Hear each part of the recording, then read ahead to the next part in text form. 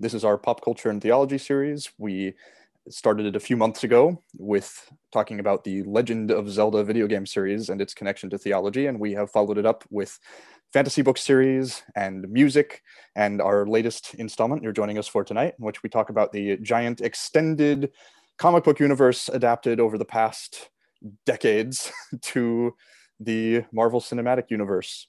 And I have Director of Religious Education Amber Kelly here. I'm Assistant Director of Religious Education Colin Wolfe, and we are going to chat about this through a series of questions that explore that connection. So, Amber, thank you for leading this and for hosting us here to talk about this conversation tonight. How are you doing? I'm doing really good. I really love these pop culture and theologies. I'm a little bit of a sucker for them. In my previous work in a youth group, I ran a Star Wars and theology curriculum for a few months at my youth group, and it was culminated in going to see The Force Awakens at the opening night. And so that's where this whole idea for these pop culture and theologies first kind of started. And you know, I'm really happy with how they've been going here. We had, like you said, the wonderful music and theology. Just gosh, that only feels like a few weeks ago now, and we thought that it would be good to hit on something that lots of folks are talking about right now, because we just had, not too long ago, it feels like many moons ago now, but we just had WandaVision wrap. And then we also very, very more recently had Falcon and the Winter Soldier wrap. And then now next month we have Loki coming out. And so there's an abundance of Marvel things coming out this year. And so as part of the fun of having this pop culture and theology as a regular offering for our religious education is that we can kind of quickly pivot to talk about something that's maybe getting a lot of exposure in the world media right now. And I think it's pretty much impossible to escape Marvel and to escape Disney at this point. Even if one doesn't watch Marvel movies, they probably interacted with Disney as a wider whole. And so we thought that there's a lot of really great philosophical and theological themes to look at here in the Marvel Cinematic Universe. And so we will be mostly focusing on the movies. We will talk a little bit about the TV shows at the end. We have some knowledge of the comic books that will probably not be the hugely grounding feature of our discussion. So we'll probably be kind of talking about some of the things that happen in the various movies. And so with that, I think that we can officially begin. All right. So, Ember, what is this cultural obsession with these great exemplary standout figures with the Superman prototype? What is it that sustains that for so many decades and so many different iterations? I think there's a lot of angles that you could really look at this with. I think one thing that's become obvious in the last year in the pandemic is the individualism in our society. And I think that individualism breeds an obsession with the super individual, the one who has figured out how to deal with all of the problems, any absurd thing that might happen, such as an alien invasion. And so I think that to some level, it's this cultural obsession with the superpowered individual that folks perhaps maybe wish that they could have that level of exceptionalism in their life. I think that there's some level of that. And I also think that a lot of our narratives as a society, like especially I'm a history nerd, and especially like when we're looking at history, they often focus on like the role of it's called the great man theory, like that there's one leader, and because of that one leader, everything happened. So maybe they hold up somebody like Napoleon or Hitler or someone like FDR, even with World War II, that these are these great leaders that have this exceptional ability, and people were used to that narrative as a way of interacting with history. And so when we start coming up with like our own cultural myths, which a lot of these comic books is it's kind of America's way of grappling for some new creation of culture, and so we latch onto these as like, these are these figures who can help move history, and like, how do we do this? And so I think those are two ways that like individualism really fuels that. I don't think that's an inherently bad thing. I think it's great for us to have like examples. As someone who grew up in the Christian tradition, like that's, one of the theories of, there's multiple theories about why did Jesus have to die on the cross. And one of those theories is that like he did it to set an example. And like that, like, some people have other, like there's like 5 or 6 different ways that it's interpreted, but that was one of the theories in the early church of the early Christian church, that that there was a this, it was just that he's showing us how to sacrifice. And so there is a theological tradition of like this idea of whether it's Jesus or like thinking back to like Greek mythology, that these gods are giving us this example to follow. And so like it's not an inherently bad thing to have this individual person to strive for, but I do think that American cultures and Western culture in general's tendency towards individualism makes this idea of like the super person all that more appealing. Do you have any thoughts on why you think that people like superheroes so much? Yeah, I mean, I agree with your main points. I think there's an interesting continuum from sort of a secular individualism to the theological point that you were making, all the different expressions of specialness in the superhero world, and how some of them are total happenstance, an accident, where the appeal of the character is a person that otherwise is mortal and generic, who stumbles on a springboard to greatness. And then there are the characters whose supposed greatness is an extension of something that already made them special, whether they were a super scientist or inherited rank as a god or a demigod or royalty, for instance. And so there are these superpowers that come as an extension of something that could already be grasped or could already happen within the mortal sphere. And then there are superpowers that aren't an extension of mortality or of normal circumstances, but that could be visited upon any normal person that happened to be in the right place at the right time. And of course, their personalities and their other, domestic and professional circumstances, narratively and dramatically, will happen to conduce to that superpower as well, because that's just the nature of storytelling. But yeah, that there's a graded scale in the ways in which the exemplary quality of these individuals can be seen as an extension of the mundane, or as a total break with the mundane, and how much of it we credit to who they were in the first place. But I mean, if you break down, like, I'm like cataloging all of the MCU movies in my head. I'm like, okay, Iron Man became a superhero because he's rich. Also, he was a good inventor, but A like, tech genius, right? it was able to he was able to have all of that technology because of his resources. Um, Thor inherited the power, but then loses, but then gains it back by becoming worthy. You know, but then like maybe an example that's more about like human frailty and like this improving on what's within a person is Captain America, or even maybe a later case, Doctor Strange. But especially Captain America, you have this very small and thin and computer edited Chris Evans in the early parts of the movie, who looks like someone could just literally walk into him and knock him over, probably. But then he gets this serum that brings out like the truth in people. So in Red Skull, it's brought out this evilness, but because the doctor sees that he's like this person who's willing to sacrifice, then he thinks that he is the one who is deserving of this superpower. And so, I think that we also like superheroes because they do the things we can't. But that helps us kind of grapple with human frailty, like grapple with mortality in a way that we see these figures who can most of the time avoid death. We have in the overall series a very low permanently dead count.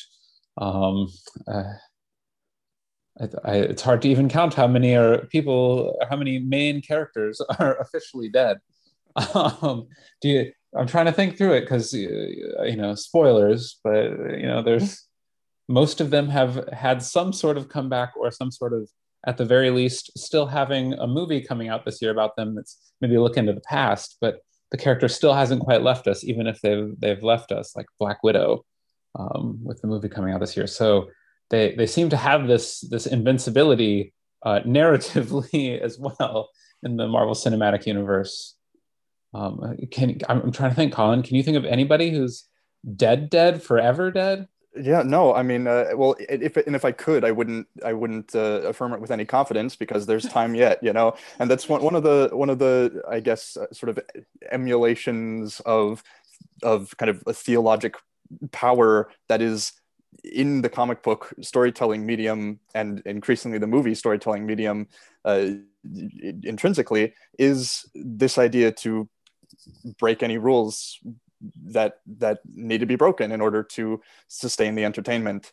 And so we can even go so far as resurrecting a franchise without resurrecting the particular character design, the particular actor that embodied that hero. So often now we are seeing complete resets where the destruction that the particular team or incarnation of the hero experiences is not to be backpedaled on. It's gotten too decisive.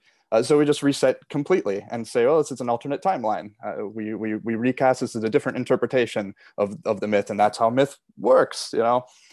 So resurrection and martyrdom not only is flexibly exercised within any given continuous story or timeline, but we can break with a given timeline, transfer the same intellectual properties, and start over completely, kind of meta narratively. So that's yeah. But going back to your statement about appreciating that they can do things that we can't. I mean, what do you think about that tension and that distinction between ways of idolizing these characters? How often are we looking for a protector who can shoulder those burdens? How often are we wanting to project ourselves into them? Which ones do we nominate as our favorites, and is that because we see ourselves in them, or is how much of it is purely aspirational, or we see them as a buffer between us and the griefs that are all too real in our plane of existence? What do you think? Oh gosh, I feel like that one's really going to vary by the person and by the superhero. Like I have no desire to be like Iron Man. Like, sure, I guess I maybe wish I was a little bit more inventive, but uh, until the end there, he was never too appealing to me. I really didn't watch any of the Iron Man movies more than the one time just to say that I had watched them in the stream. Uh, but at the same time, like I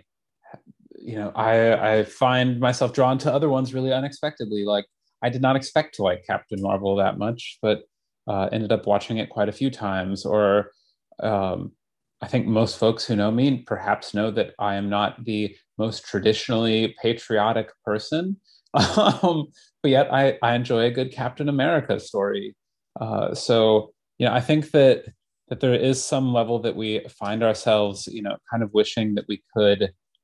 I think I lean towards that interpretation that people see themselves in that and see themselves wanting to like reach that exemplar more often than like just thinking like it's nice to like imagine that there are people out there that protect us. I mean, that being said, one could look at, especially with the case of Captain Marvel, the heavy Defense Department spending that was used to influence some of the choices of the script towards very positive portrayals of the U.S. Air Force. And so perhaps they are at the same time really trying to, maybe not so obviously, instill in us these, hey, you're safe, we got you, the superheroes are on our side, we are the superheroes of the U.S. Army. So I think that there's a level of that, and I can't help but think about as somebody who grew up, I suppose growing up in the closet as a trans woman, like considering the military is a pretty normal path. Um, it's the hyper masculine place to try and avoid coming out of the closet. And so I was very into like military information. There was always talk of like, how do we, have these super soldiers? Like, what can we do to make these super soldiers like a real thing? So like, I think that there is some level that we're trying to translate some of these concepts into our real world to help us like feel more safe, whatever that safety means. Um, but yeah, I think superheroes, the the unkillable Loki. I mean, but also, gosh, I suppose as we even just consider these first couple things that we've pondered, what officially marks them as a hero versus a villain in the movie? We have someone like Loki who in the first is kind of just like a very casual villain, and but then in the original Avengers, he's the villain, like he's trying to take over the whole planet. But then by Thor Ragnarok, by Avengers, he is this wholesome, like maybe not wholesome. I guess that's probably stretching it a little bit too far. Tom Hiddleston would be angry at me. Um, but he's this figure who is willing to sacrifice himself for like the greater good. So like, where is the line between villain and hero? Where is the line between good and bad? It's a question that I think we grapple with in real life too. Where do you think that Loki became a hero, Colin? I mean, I think that the case could still be made that that he didn't successfully fully make that transition, and that the last place that I saw him anyway was could generously be described as kind of a last ditch parting effort to to begin to make up for the destruction for which he was already responsible. And a character like that is already kind of is interesting because I mean a god of mischief. We're already inclined to think of the havoc he wreaks as somehow having a charming quality to it, as somehow being a setup for a punchline. And when he fails quite pathetically, but usually has left bloodiness in his wake already. And so we're trained not to take the disaster he incites too seriously from the outset, and that almost makes me more reluctant to take the story's cue when we're told to give him a grand and affectionate send-off because his last act was attempting to dethrone another wannabe overlord. I'm seeing real quick in the chat or a comment that people have always resurrected their cultural heroes story-wise before Marvel, and of course, yes, that's absolutely true. For instance, the Greek dramatists had many different iterations of the doings of those pantheons. The names get changed and transferred to Roman poets and also dialogue writers. I think that's something that is different about the comic and movie approach to what has often been described as a contemporary mythology, that is this pantheon of superheroes. The serial format, the consumerism that comes with waiting constantly for the next direct installment that is supposed to contiguously follow from the previous one. So we don't have quite the same. There isn't quite the same sense that there is an open myth time that is constantly fertile, constantly unending. There's a rough chronology. The fall of Ilium being a one decisive landmark, for instance. There isn't quite a sense that to either side of major landmarks like that, there's this kind of open chronology where cause and effect and genealogy is sort of this flexible territory. Right now, these are intellectual properties, and any given timeline is still controlled by a very top-down process. How it's disseminated, what the official canonical expression of these characters that can get recycled is at any given decade for any given generation. But yes, that is an important point to note, that Marvel did not invent that Yes. storytelling Well, technique. it's almost like I as you were saying that, I couldn't help but think that it's kind of like the ancient mythologies combined with like the serial novel of like the 1800s, 1900s, early 1900s, where it was these released every week, released once every few months. Come and get the latest part to find out what happened to your favorite character. The comics very much took over that kind of the same thing, and then now the cinematic universe has as well. Well, I mean, I think this seems like a good moment to. I know we had had down as one of our things to reflect a little bit on the fact that you have a Norse god as one of the main figures. I would like to let folks know, both on the future YouTube and in the room here, that according to Ancestry.com, I am distantly related to Thor. So, I'm maybe a little biased in the favor of Thor, as he is a very, very distant great grandfather. So I think it's. Come on, Colin. I know that the humorist approach that Thor is based in real human lords that then had legend descended from their great exploits. According to Ancestry.com, how could they ever be wrong on Ancestry.com?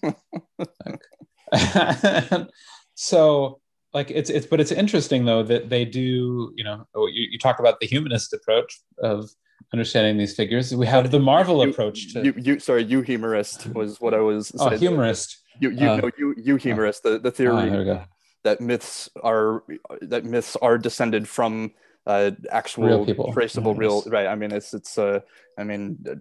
Arthurian legend is a template to which that approach has been applied a lot, and some people have extended it even to the Norse pantheon, and other world religions, and so it sounded like like that source of pedigree was relying on that assumption. Someone somewhere along the line clearly plugged all of this information into there, and so they believed it at least.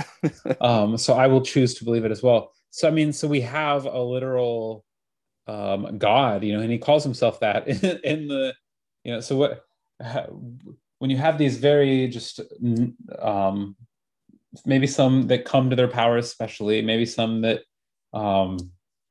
by their powers, but then you also have this literal Norse god and like this whole pantheon. He's got his father, he's got Loki, he's got his warrior friends. They have the world tree, and like I remember at the time, I feel like I was very much in the minority of folks that liked Thor in the beginning, but like in the end, you couldn't have had these massive like adventures that took place across the galaxy if you didn't have something like Thor to kind of set the stage for that absurd as well. Like that, okay, like sure, we've had Iron Man, we've had Captain America. Now also we're going to have Thor, who lives on this golden world, but who gets exiled to Earth. And so, it's interesting that they literally also do borrow from some myths, and I'm sure that there's plenty of other cases where someone with a good studying of mythology background could probably like pick apart all of like the movies and be like, well, they borrowed this idea from here, they borrowed this idea from here. There's a reason why, and maybe not in the MCU, I can't think of it necessarily, but in so many of like the Superman movies, he's always falling to earth with his arms out in like the shape of a cross, and there's often this borrowing of mythic imagery into superhero movies, but we have just a straight up copying and pasting of mythic imagery. Do you think that they do my great-great-grandfather justice? Well, let's not talk about justice in the Marvel Cinematic Universe. Different league there, yeah. So it raises a really interesting question, because I mean, even the Norse pantheon in the Marvel Cinematic Universe, somehow there are attempts to connect it through kind of techno babble and cosmo babble to an all-encompassing rules of physics apply, unified theory that brings all these different stories together. And in general, one of the challenges, even just if we're talking practically about choreography in any one of these scenes where these heroes start combining in the mainline Avengers movies, standardizing their power set, having huge disparities somehow translate convincingly on the screen. And yeah, it's interesting, the theological implications for that, because certainly in a in a monotheistic tradition like Christianity, there is a very decisive otherness to God power, right? And so there can be degrees of intervention, and conversations about the degree to which the Son, the Holy Ghost, and the Godhead, of course, that's a big argument, right, about how much of that is transferable, what precedes what aspect. But there's still a clear distinction that isn't even just a matter of degree. There's a qualitative difference between God power and mortal power, and this approach that it creates a natural continuum between a character like Thor and a character like Iron Man attempts to standardize that the relationship between those types of power. Yeah, I don't know. Do you think that holds up? Do you think that does those ideas? Yeah, well, and I can't help but think, as you talk about standardizing power, about how they separate Thor from the rest of the like Avengers until the end of Endgame, because of not of Endgame, of Infinity War. Gosh, but they separate them. They separate him for like this, big final blow to show that he really was the strongest. He was the only one that really stood a chance against Thanos, sort of thing. But he didn't quite make enough of it. And then in the next movie, he has the basically depression stopping him from having his full power. And so they maybe in a movie they find a way to take away a little element of power to make them a bit more equal. And it's interesting though that you talk about like the it makes me wonder, is there a God in the Marvel Cinematic Universe? Like, it's not really touched on. They're slowly, with like the whole implications of the snap, they're slowly like getting into like the day-to-day lives of like average people and like how that has impacted them. But like, are there like practicing Norse pagans in the Marvel Cinematic Universe that are like, heck yeah, turns out we were right, Thor's right here,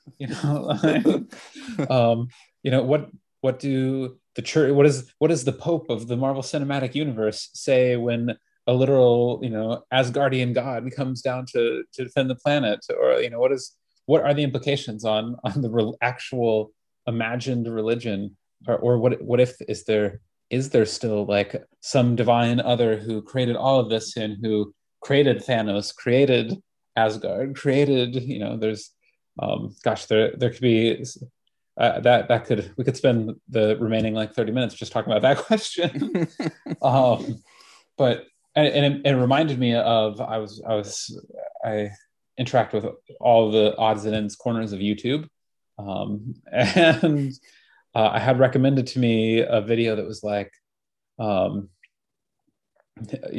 basically that they were kind of giving this evangelical Christian channel a hard time, like because they wouldn't watch WandaVision because they believed that it was witchcraft that was going to like influence. And I mean, as somebody who grew up not being able to read Harry Potter, like I understand that world, but that they wouldn't watch WandaVision and they had not had a problem to her previously, but now that she was like officially a witch, then that was a crossing a line in their like ethics as evangelical Christians. And so like what do the evangelical Christians of the Marvel Cinematic Universe, are they petitioning to Congress saying you need to kick Doctor Strange and Scarlet Witch out of our country because they're like, what does it even look like? We start to get some insights into like the politics and into the culture in the later movies, but like they're only just beginning to scratch the surface of like the fact that there's people impacting it. And we touched briefly on like the villain versus hero thing with Loki. But it's kind of the joke, and I've seen it in meme form that they I haven't watched a ton of the newest, the Falcon and Winter Soldier, but the bad guys are these super, from what I gather, the bad guys are these super soldiers who are upset with like a bad response to like basically the refugee crisis that was created by the snap to return everybody to life after 5 years.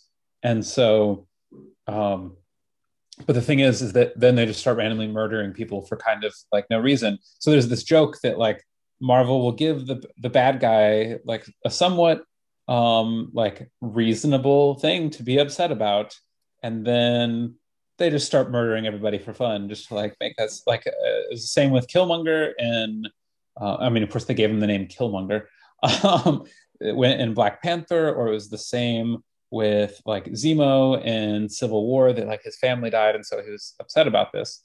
But then he does, what does he do instead? He just starts like murdering random people just to get the Avengers' attention. Like they do have this tendency to like try and very clearly be like, these are the bad guys. See, they're killing the people. And I think that was one of the things that people found interesting with like Infinity War, was that they kind of portrayed Thanos in like a regular people sort of light. Like, look, he's just struggling and working on this burden that he has of trying to deal with overpopulation. So there, I don't know if everybody is well versed in the term Malthusian, but it's Malthus was this person who theorized about like that the Earth was overpopulated and that we'd run out of resources. And so Thanos is very much espousing like a real world belief. You have lots of folks that talk about how we're basically endangering the world by continuing to have children. But it's often, at least, it's interesting that his thing is pretty much there's no bias to who it takes out. It just takes out half of the world of all of the universe. But whereas in normal reality, a lot of that plays out in very racially biased ways, that it's like, Africa and Asia, they're really just making too much population. And so, it's interesting how everybody found him, this guy who's espousing this thing that's basically killing half of the world, to be like this somewhat sympathetic figure. It was an interesting time to suddenly be like, see, this bad guy, he's just kind of a normal person. Yeah. Any thoughts there on the Malthusianness of Thanos's plan? Yeah, I mean, any time that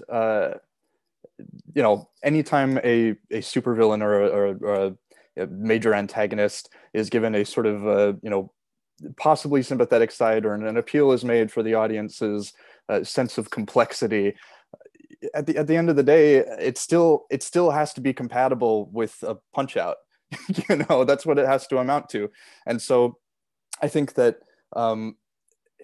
it's, as much as they may present sometimes an illusion of a normal, tortured, humanish or humanoid character, with these burdens, with these pressures exerted on them, and with this accretion of bitterness and resentment, narratively, they're always going to have to be working backwards from the dramatic statement that draws that clear line of delineation that you talked about, from interesting, modest proposal to actual, genocidal maniac. And so the imperative to draw the heroes into combat, that is the visual language of these films. That is always going to require that the threat outstrip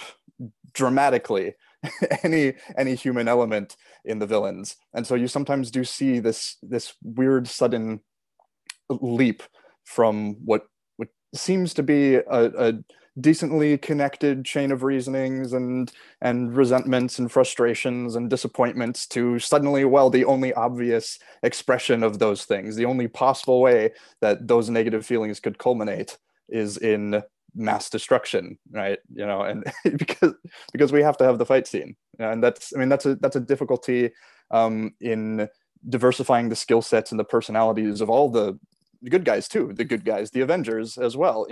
We see them in the medical profession, we see them in big tech, we see the high schoolers, and ultimately though their skill is going to have to lead them to acts of physical confrontation and violence.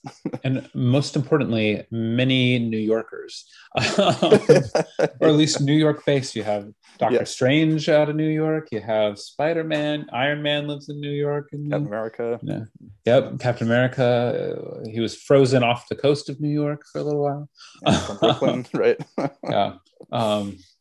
Yeah. So the real connecting thread here, the real reason why we can be hosting this at our New York congregation is because we understand like the home of superheroes is New York. So like one of the things that we had talked about is like something to consider is, and you talked about that we have all these characters with these different kind of backgrounds, is I suppose that's a way to like have us sympathize with them a little bit, but we have those who are born with the powers.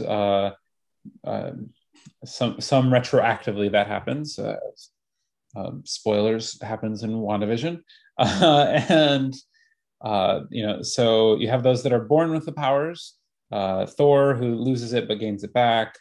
I'm trying to think of other good examples of born with the powers, or some have like this more earned and inherited, like Black Panther and Thor, maybe more in that sense that like they were set to inherit this, but then they lose it for some reason and then they earn it back. But then you also have those that buy their powers or like have technology to use their power to gain their powers. It's interesting that like there's such a diverse group of like how they ended up at these places in the superhero narrative, and it seems that they're only heading in the direction of kind of opening that up a little bit more as you have folks like the new Miss Marvel, who at least in the comics was I think Pakistani immigrant family, and she gets exposed to this mist and then decides to like become a superhero because she loved Captain Marvel in the universe. And so now that we've had this whole generation of the series, you have the heroes that are coming up, like you had it with Spider-Man, these heroes that are coming up where they're inspired by the previous superheroes. So we also have like this replacing the next generation sort of thing going on. Why do you think it's so important for them to have such a varied group of heroes who have so many different ways that they came into these powers? I mean, I definitely think it's prudent from, if you're going to be cynical, it's prudent from a business perspective. There's something for everybody. Everyone has their avatar on screen, or anyway, that's the attempt. There are ways in which we all know that they let the side down on that, and they are in some ways clumsily, self-consciously attempting to better that. But I mean, I also think it comes down to a certain visual dynamism in those scenes where they congregate. I think that also they're in a more interesting way. It makes for fundamentally different story structures. I mean, Black Panther really stood out to me as the first time in a little while that it felt like we got a film that roughly stood on its own without reference to the mainline plot. And it was because we were seeing something refreshingly different from a structural standpoint that did follow directly from how he got his powers. This is a statesman. This is royalty. And whereas Thor gives us the look of the bad boy who doesn't quite ever really anticipate when he's going to get daddy's scepter. By the time we get to the start of the Black Panther movie, there's already been a regicide. He has already had to undertake that mantle. And that has instantaneous, real structural meaning for the progression of that story. There isn't for instance, there isn't the part where we see him, messing about with his webbing powers in his bedroom and trying to develop some finesse with that. We've bypassed that part because this is an individual who has been reared to live up to this occasion. So I think that different circumstances, different relationships with these powers, different levels of surprise or pursuit in acquiring them, actually inevitably just makes for completely different narrative experiences. What do you think? Are there ones that have stood out to you in that respect? No, I think that makes sense. And I remember how, at the time, how interesting Guardians of the Galaxy was, because it was different than the things that had been done before, with very different characters coming from very different places, a walking tree, a raccoon, who we still don't know quite where he came from. And so I think it is important to have a variety of heroes, both from this marketing perspective, but there's a reason why, whether it's the Catholic saints or the Greek gods or any pantheon of gods, that they always like represent different parts of life. Like that's what's needed for humans to like understand the world around us, is to have these characters that represent different parts of life and different things that we're going to come in conflict with. I think that one of the things, I know at the beginning I critiqued the individualism of loving superheroes and of much of American culture, but I will say that the MCU definitely drives home, I think, this obviously the connectedness in the sense that all the movies come together, but also like that these heroes begin to like have relationships with each other and like friendships and connections. Sometimes it communicates better on screen, sometimes it doesn't. But these, when you have Black Widow's death in Endgame, spoilers. Should have warned about spoilers at the beginning of the video and the event. Sorry about that, everybody. There will be some occasional spoilers if you haven't seen Endgame like 3 years later, 2 years later, I guess. But so, that everybody says, oh, did she have a family? Oh, we were her family, sort of thing, and that doesn't seem like too out there. That seems relatively earned, that they have built up this family. Even in the first Avengers movie, that it's about not just having a team of like 5 superpowered individuals, like the DC extended universe has that. It's about having them function together as a team to overcome the challenges. And yeah, sometimes it's not conveyed the best, but at least like there's an attempt to show that like that they're sure these are these superpowered individuals, sure these are these individual things we can strive for, but like ultimately we are better together. It seems that there is a grounding in connectedness and family, even if superhero genre can be so individual. What are there any examples that you can think of in like the series that really hammer home this family? Oh yeah. Oh, I agree completely. And I think that as frustrating as it sometimes became increasingly, if you were a particular fan of a given hero or franchise, to see that become kind of diluted and subordinated to this mainline larger crossover event. If anything, that did really mitigate that sense of the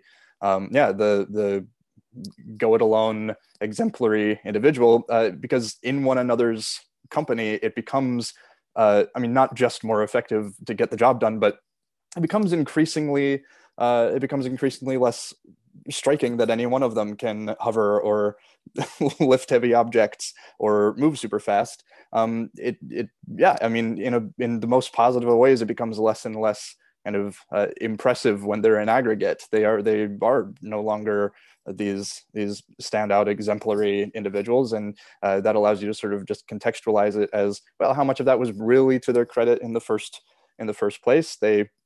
Many of them in the right place in the right time, born into the right circumstances, happen to be gifted with whatever allows them to produce these effects.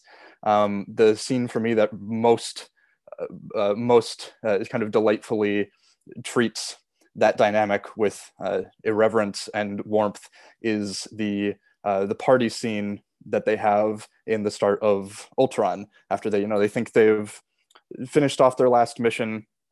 And I mean, you can see them almost, well, you can see them crafting their own mythologies as they retell their exploits to partygoers, sometimes in, vulgar and casual fashion leading to a punchline, but still you can see the domestic side to these adventurers. You can see them almost in a hilariously descriptory fashion using their powers for party tricks, for conversation pieces.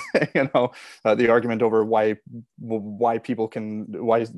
one but Thor can lift the hammer, for instance. Is there really a uniform worthiness metric that they're not meeting? I mean, I think that that scene really does bring home that notion of family for me, the idea that relationships like that can exist post-adventure, post-violence, really. Well, I have a question about Ultron, but we can get to that in a second. I just want to let folks know we got maybe like one or two more things that we're going to reflect on. But if you leave a comment in the chat box, I know we already saw one about fan fiction that I want to definitely talk about. If you have a question, leave it in the chat box, and Colin and I will get to that. We're going to talk about Ultron and maybe like one other thing. So, what I think that a lot of folks struggle with this the AI revolution. Like, this is a common sci-fi fear that technology will overtake us, and we see it actually playing out in work, automation overtaking individuals working in factories, and that leads to loss of income versus more free time or something like that. And so Ultron is like the villain who literally lives out this fear that, unfortunately he gets kind of the short end of the stick in terms of villain development, that he only gets his one video or one movie, despite being this huge figure in the comics. And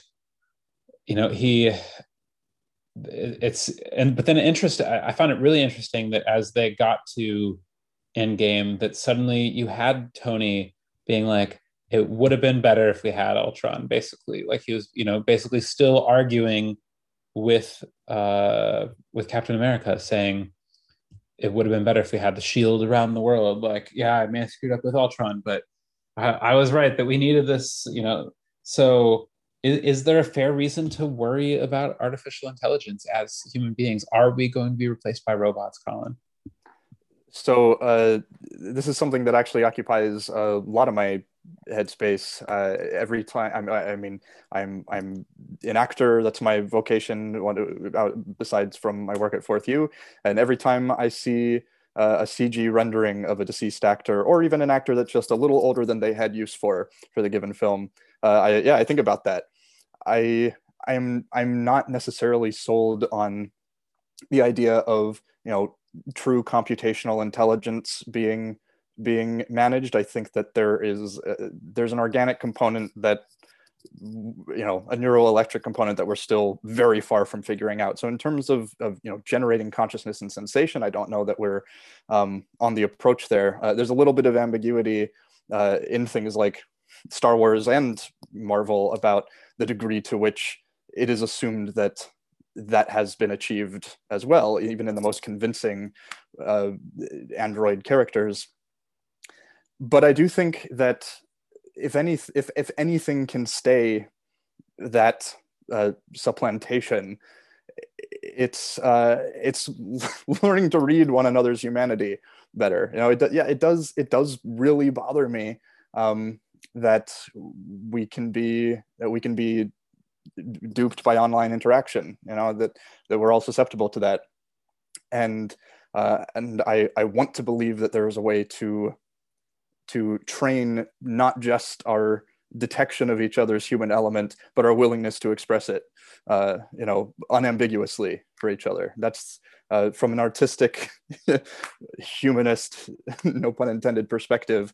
That's the only really long-term remedy that I can think of, and I like to think that franchises like this can be a reason to gather, a reason to communicate, as we were doing, to share stories and spread them. It's always complicated by the distributor being this growing conglomerate, tastemaker of a company, though. Yeah, I don't know. What do you think? Are we on the edge of the singularity? What do you think? I sure hope that they don't come with an artificial director of religious intelligence. We don't need, I need my job. Don't take it.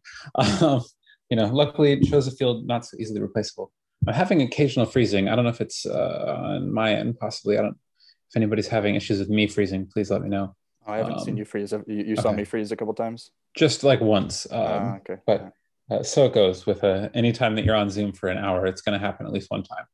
Yep, there you go. Yeah, I think that we see like the dangers of AI playing out in like social media, as somebody who's had a back and forth relationship with social media this last year. That I watched, as I took a no approach to that. I wasn't on any social media except for YouTube for occasional videos.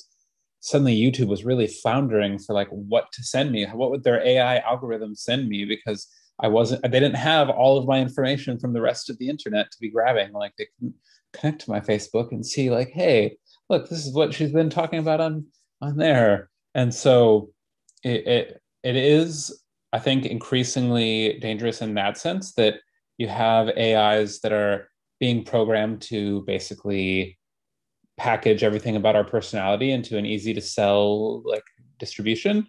I think that's a real danger that people should be worried about. And I do think that as people are concerned about justice, that we should be thinking about how artificial intelligence can help people versus and to think about the ways that it may fall short. Because it doesn't, automation of factories doesn't need to ruin people's careers. What it should instead be is that our society and our world can function better because we don't have to have people in these dangerous roles, because we can have artificial intelligence do it. Like that would not be a bad thing. But unfortunately, with the way that our world is set up, that does not seem to be the case. So I think artificial intelligence brings us good and bad, villains and heroes. I mean, we had vision, artificial intelligence. I want to, please leave a comment in the chat if you do have a question. I might talk about vision in just a second, but let's get Melanie's question about fan fiction. As someone who chose Hermione as their middle name before J.K. Rowling went very transphobic, I have embraced fan fiction in that world as a way to still enjoy the characters sometimes, and not have the burden of feeling like, I'm engaging in the work of this person who is not very friendly towards trans people. But I do find fan fiction to just be a really fascinating way for people to be interacting with these stories in all sorts of ways. Some not so friendly to talk about in this context than others.